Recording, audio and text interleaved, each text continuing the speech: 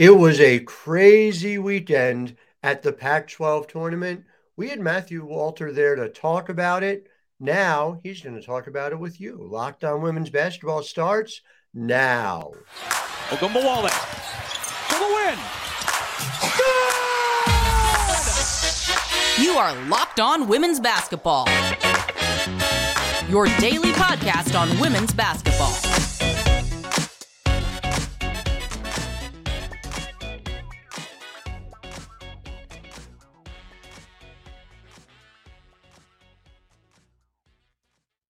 Hi, everyone, and welcome to Locked On Women's Basketball. I'm your host, Howard Magdahl, thanking you for making us your first listen every day. You can subscribe to Locked On Women's Basketball on YouTube or wherever you get podcasts. And of course, we are powered by the incredible team over at The Next, thenexthoops.com.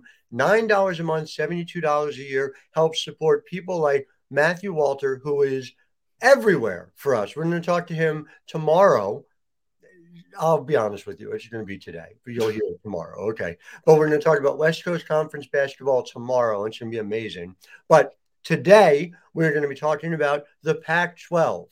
And in segment one, Charlisse Leger-Walker, CLW, and the incredible Cinderella story authored by the Cougars, who are headed to the NCAA tournament. Did you have Washington State on your bingo card, Matthew? Did you have Washington State winning it all? No, I don't think I had them winning more than one game and beating Cal. And, that is credits to Cami Etheridge. It's credits to her staff and her players and the job that they did because, I talked to them after their second game after they beat Utah and what was really the biggest upset of their tournament run. And I said, did you expect this? And they said, we packed like we could win this whole thing because we kind of felt like we're the team that no one talks about. And that, we have all these kids that are international kids that aren't recruited at the highest level. And we battle with teams that are mid-major schools to get our recruits, people like the Bella Murcatetes and the Astera Tuhinas and the Ulamotugas. Those are the kids that would have gone mid-major. Now, Charlisse Leger-Walker, she was a Power 5 kid no matter what. When she took her visit to Washington State at the time, she also took a visit to Texas. So she was a kid that was going to go at the high level no matter what. But her decision to go to Washington State, and just it shows how much that Cami Etheridge and her staff, they've picked the right kids and they've really developed them into these star players. And you saw it with Charlisse, right? She hit the big dagger 3 against Utah to knock them out. She had a bunch of big plays down the stretch against UCLA. She had the big and one layup that basically sealed the championship game for them. And she just seemed to always make big plays for the Cougars when they needed her to. And so much of that is just, her development as a player, getting better. She hit 5 threes in the championship game against UCLA, and she wasn't a super great three-point shooter before the season, but she got a lot better, shooting over 35% this season from beyond the arc. And you just see her basketball IQ on the floor, and she really is the leader, even though she's not the true point guard. She just does so many smart things with the ball and is so hard to stop on the offensive end. And then their defense was incredible. The whole tournament run, they held teams 54 points a game, which was 7 points less than their regular season average. Just an incredibly well-played basketball. They scout really well, and they just make things so difficult for you when you have to guard them with Charlisse Leger-Walker and Bella Murcatete in the middle.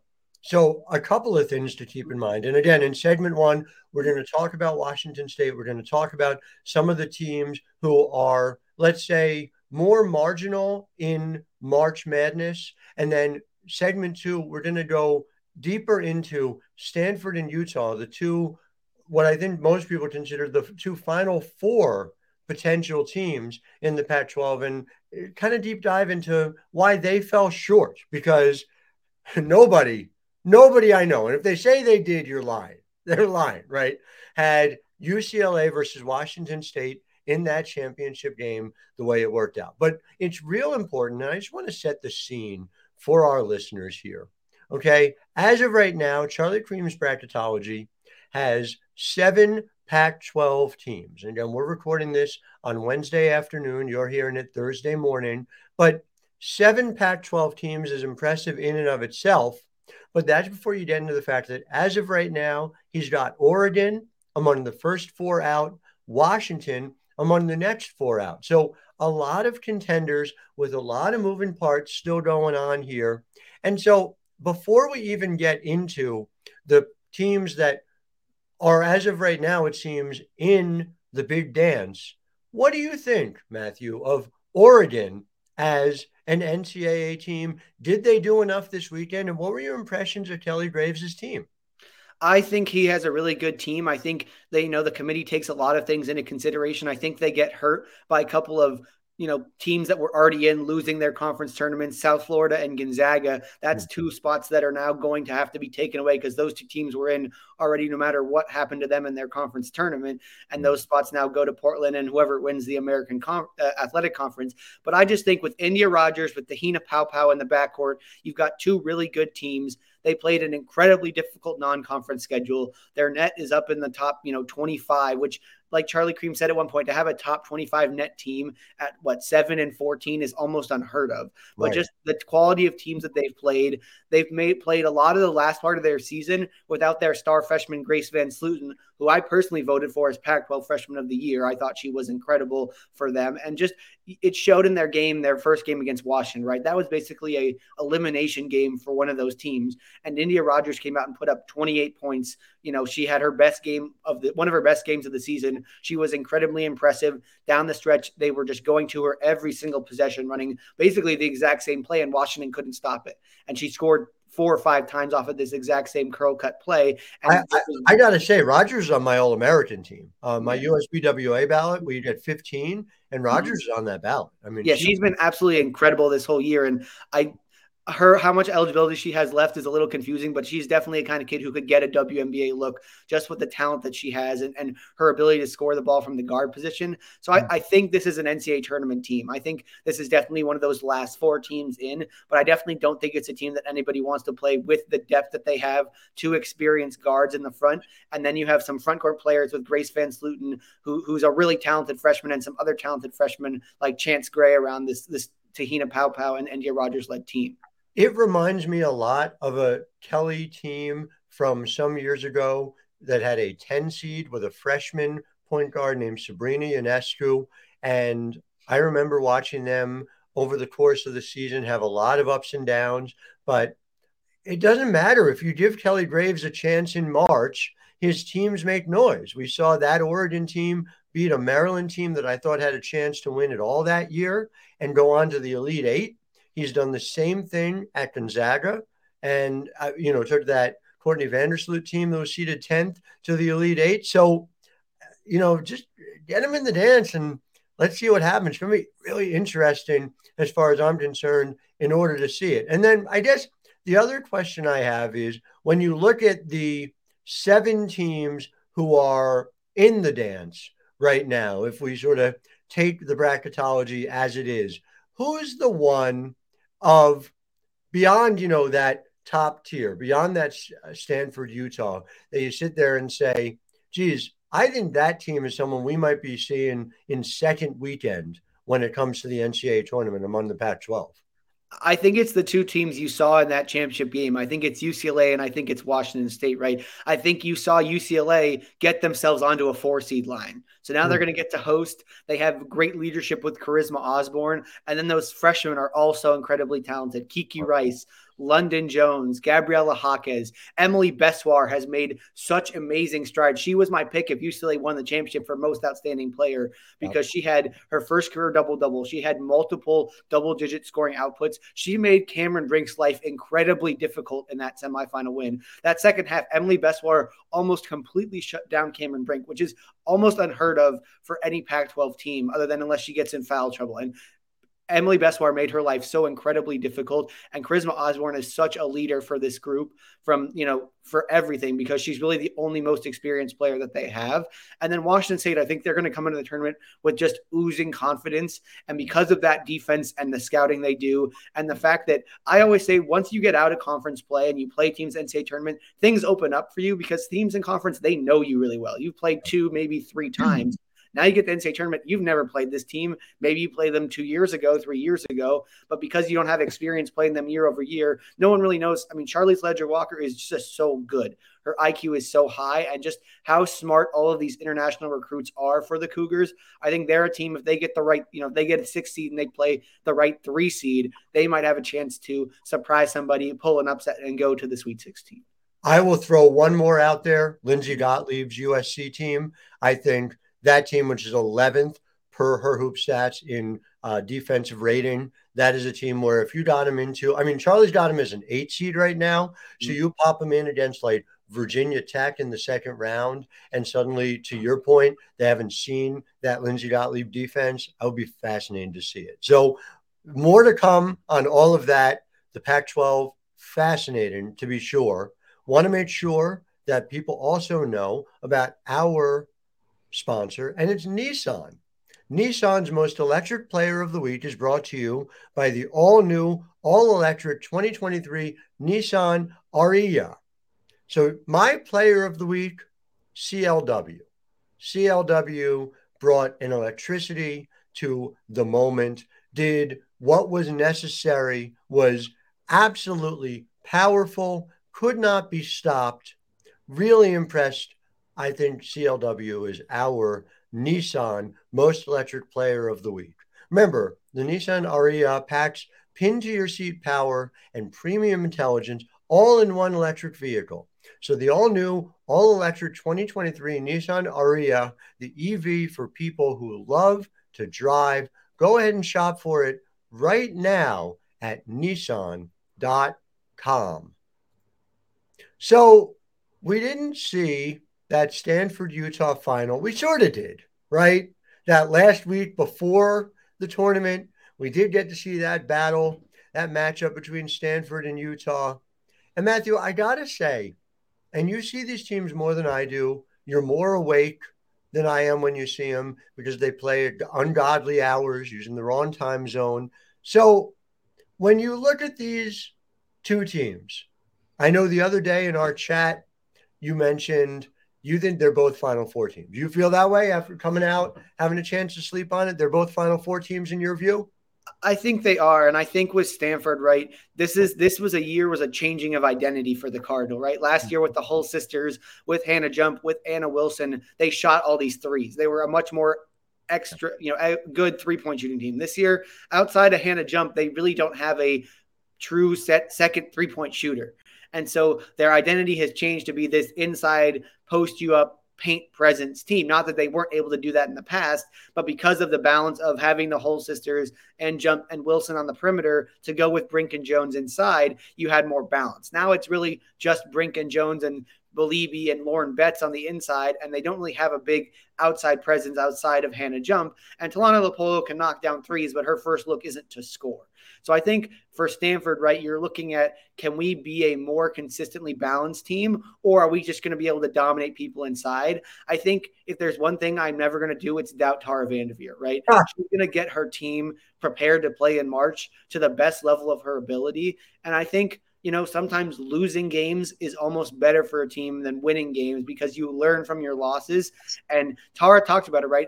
We have to use this time the next 10, 12 days when they lost against UCLA on that Friday night to figure out what kind of team we're going to be, right? We have to figure out how we're going to better put ourselves in position on offense to score and be a more balanced team, where we changed our identity because of the kind of talent that we have this year, but we have to learn how to play that way, especially now that we get in March and these games are tight and we're playing teams that are, going to be high level every single game. I think that they'll learn and figure it out. And like I said, they play excellent defense. And I think that, each of their losses, it wasn't the same thing every time they got them, right? The loss to USC was offense. They didn't play very well offensively. The loss to Washington was they didn't rebound very well. The loss against UCLA, they had this lead that they blew in the fourth quarter. So it's just like the sort of the South Carolina loss. So they just need to sort of shore up a few small things and they will be in a much better position. Again, I'm not going to doubt Tara Vanderveer. She's the all-time winningest coach in this sport. I think she's going to be able to figure things out with the talented group that she has. Yeah, I mean, Tara's a good young coach, up and coming. I think she has a chance to do some good things in this sport. I have to agree with you about that. Here's the thing for me, and your point is well taken that it's been different things. But so there's sort of two ways that I look at that. Number one is there's not one specific area that it's clear that Stanford needs to fix. And in some ways that makes it harder. If you haven't by March figured out how to, for the most part, play the game to your identity. Michelle Smith wrote a terrific piece also for us about this, about that Stanford has been trying to figure this out all year. The flip side of it is, if a Tara team hasn't figured that out by March, that's a red flag for me. That might not be a question of like, gee, I don't believe in Tara's ability to figure it out, as much as like maybe the personnel isn't there to do it. And then there's the other part of that, which goes to, if you go for a full year of data, Stanford, the last couple of years, and routinely, is a top 15, usually top 10 defense in the country. They are, by defensive rating this year, 48th in the country, which for most programs is fine, is very good. But for Stanford, represents a real step back. And when you combine that they are good but not great at stopping people, with the fact that they just can't stretch defenses, they just don't have the three-point shooters beyond Hannah Jump to be able to do it, and Cameron Brink to an extent, I have real worries about Stanford going out there and winning 2 games the first weekend and 2 games the second weekend to be joining us in Dallas. Yeah, and you saw it against UCLA, right? UCLA, the last 2 times that they played Stanford, their main focus was Hannah Jump is not going to score. Right. We are going to make it so that they can't have a perimeter game. That game in the semifinals, she had no points and took 3 shots. Mm-hmm. So that's very atypical of Hannah Jump, right? She needs to get a couple of threes. Usually she finds them in transition, and the Cardinal do a great job of finding her in space, and she just couldn't get anything going on offense. And again, Cameron Brink had a good first half, but they did a much better job in the second half defending her, being physical with her. And I think it's something where, you're going to have to figure out, how do we get points from, Haley Jones needs a little bit more scoring. Can we get LaPolo to be a little bit more of a scorer? Can we get something from a Fran Belibi or a Lauren Betts more consistently? Or Brooke Dimitri, can she knock a 3 or 2 down off the bench? You have to find other people to sort of pick up if Hannah Jump, does get shut down, if Cameron Brink does have a tough game or gets in foul trouble. I think it's just the depth is there, but it's not a consistent depth where you're getting 1 or 2 people to always give you, 4 to 8 to 10 points off the bench. And you can outscore Stanford is the other part of that, when they don't have enough offensive firepower in order to do it. Utah, and just, as a segue, this will take us over to the Utes, but Utah beat them 84-78. And just the idea that you can go up and put up 84 on that Stanford team was really striking. And it didn't, and you watched it just like I did, it was not one of these things where you say, well, geez, Utah wasn't playing their game. They were otherworldly. That was Utah's game. And so, when I look at Utah, I have basically the opposite question. They are 4th in the country in points per 100 possessions.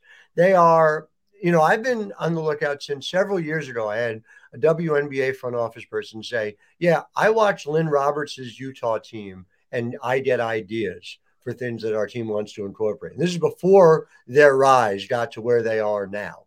But they are 119th in the country in defensive points per possession.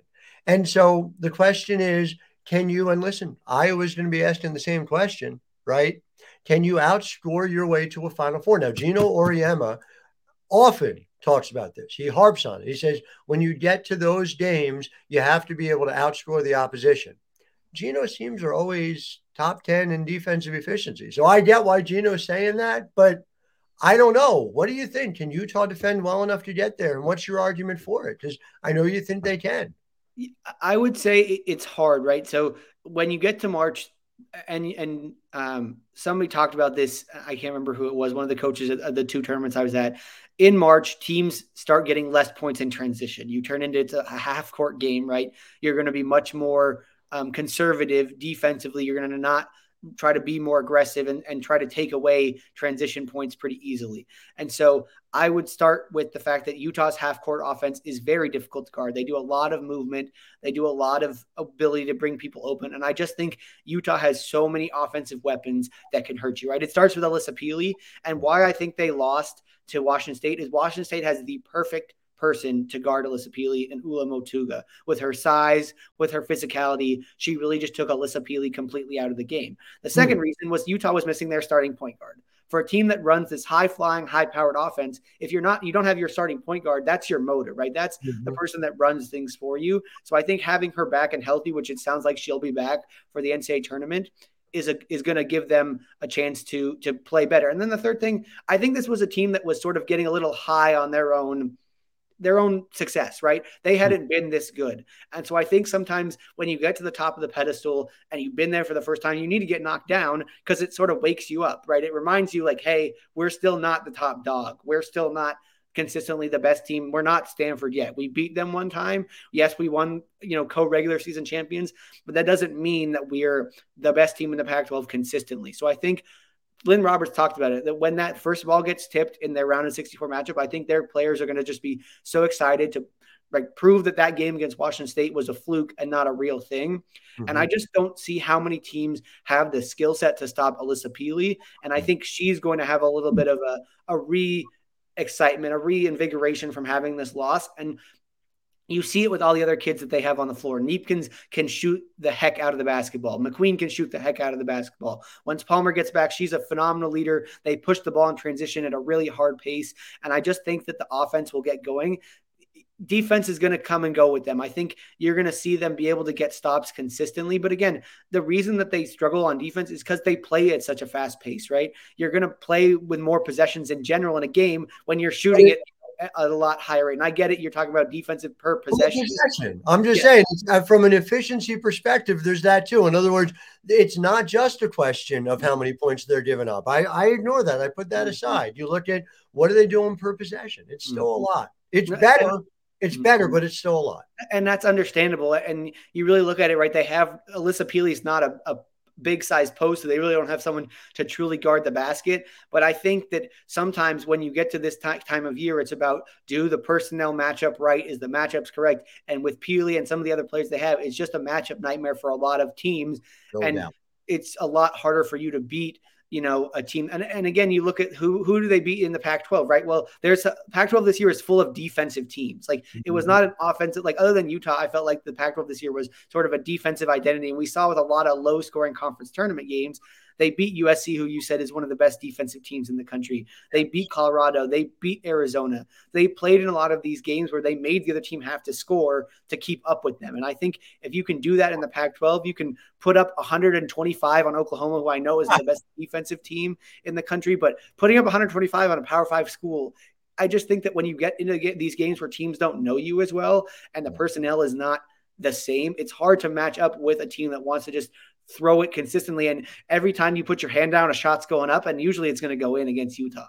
Yeah, no doubt. I'm excited. Peely is somebody who I was willing to put up with inhumane time zone conditions in order to watch consistently this year. And that America's going to get to see her, I hope, for at least 2 weekends is going to be a really wonderful thing, I think, for the game as well. But you're right. They even put up 83 on USC. So I am going to be fascinated to see it. I do want to tell, in a moment, I want to ask you about Arizona, and I want to get your take on Arizona before we go. But I first want to talk to you, to the good people at home, about Built Bar. And, yes, I eat other things on occasion, but like most of my day is taken up with eating Built Bars. And it isn't any wonder why, right? They are covered in 100% real chocolate.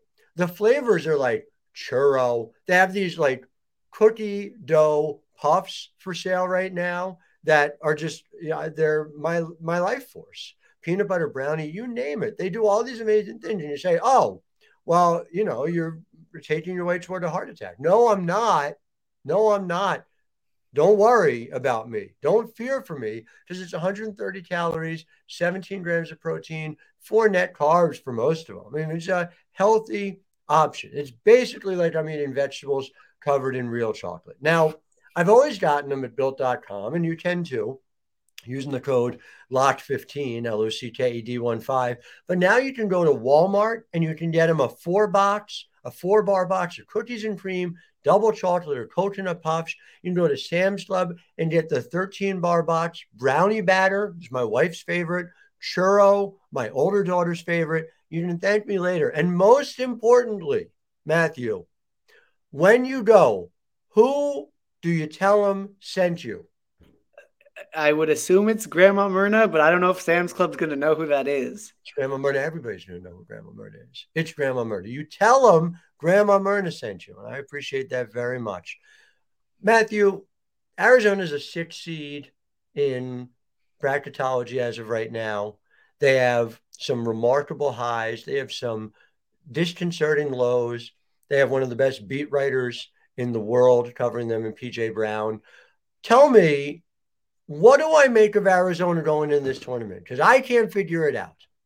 And it's funny because I was talking to some people at the Pac-12 tournament, and they said, who do you think you like in Arizona, UCLA? And I said, UCLA. And I said, Arizona has come into this tournament. I watched them last year, and it just doesn't seem like they play very well at the Pac-12 tournament. Now, Adia Barnes has proven that they can win in the NCAA tournament, right? They did it with Ari McDonald going all the way to the championship game. And I'm sort of with you. I don't really know what to make of them. I would think they brought in all of this offensive talent. They should be a better offensive team. Jay Lavelle was an all Pac-12 player at Arizona State. As Mary Martinez was an all Big 12 player, as was Lauren Fields at West Virginia and Oklahoma State. Kate Reese is a good player. Shayna Pellington had a game where she put up 30 on Utah. So it's not like they don't have players that can score, but sometimes you watch them on offense and it just looks like they're lost. And the defense is sort of coming and going with them, right? Like you said, they had some great highs. They won some big games this year, but then like the Kansas game was a low, and some other games where you just sort of scratch your head and go, how did they lost at Oregon State on the last game of the year, and Oregon State was sort of an up and down team all season. So I really don't know what to make of them. If I had to lean a direction, I unfortunately want to lean in they're probably going to lose earlier than they're going to go on a deep run. And as much as I have a ton of respect for Adia Barnes, watching them in the Pac-12 tournament over the weekend against UCLA, they just look kind of lost. They looked unsure of themselves. They don't really know what they're doing. And Adia Barnes was almost calling out her team in the press conference for not having a focus and a lack of energy, and said, I can coach you on how to do things right, but I can't coach you to get you to play with more energy. And I can't coach you to hustle and go for loose balls. And that was sort of, in my mind, was a calling to her team, like, hey, we need to play with more energy if we want to win more games. And we'll see how her team responds in the NCAA tournament. But it was just not a good showing at the Pac-12 tournament, and I was not surprised.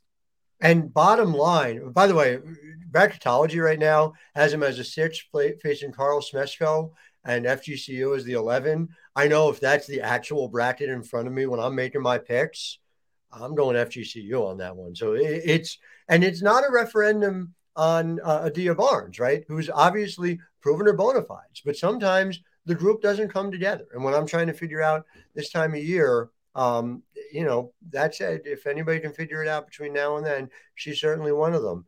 Matthew, before I let you go, I want to thank our listeners for making Locked On Women's Basketball your first listen today.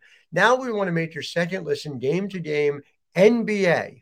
I don't know if you had heard, there's a league now for men to play basketball. It's from the National Basketball Association. And apparently they've got like 30 teams, even more than the W. So every moment, every top performance, every result, Locked On Game to Game covers every game from across the NBA with local analysis that only Locked On can deliver. Follow Game to Game on Locked On NBA, available on the Odyssey app, YouTube, or wherever you get podcasts. To our listeners at home, and maybe you can help with this, I want to thank you, Matthew Walter, our Pac-12 reporter, for all the work you did today. Tomorrow, we're going to be talking to the WCC beat reporter. I'm just going to, it appears to be Matthew Walter as well. Matthew, can you give any insight into Matthew's work? I hear he's pretty smart. He's seen a lot of basketball in the last week, maybe something like 18 games. I don't know. Well, a lot of basketball in Las Vegas. Almost too much basketball. Yeah. But I look forward to the conversation. Thank you to our listeners. We'll be back with you tomorrow. Until then, I mean, it's going to be today. Just, it technically was yesterday. All right. Have a good day. Talk to you tomorrow. Howard Megdal wishing you a wonderful Thursday. Ogunbowale for the win. You are Locked On Women's Basketball, your daily podcast on women's basketball.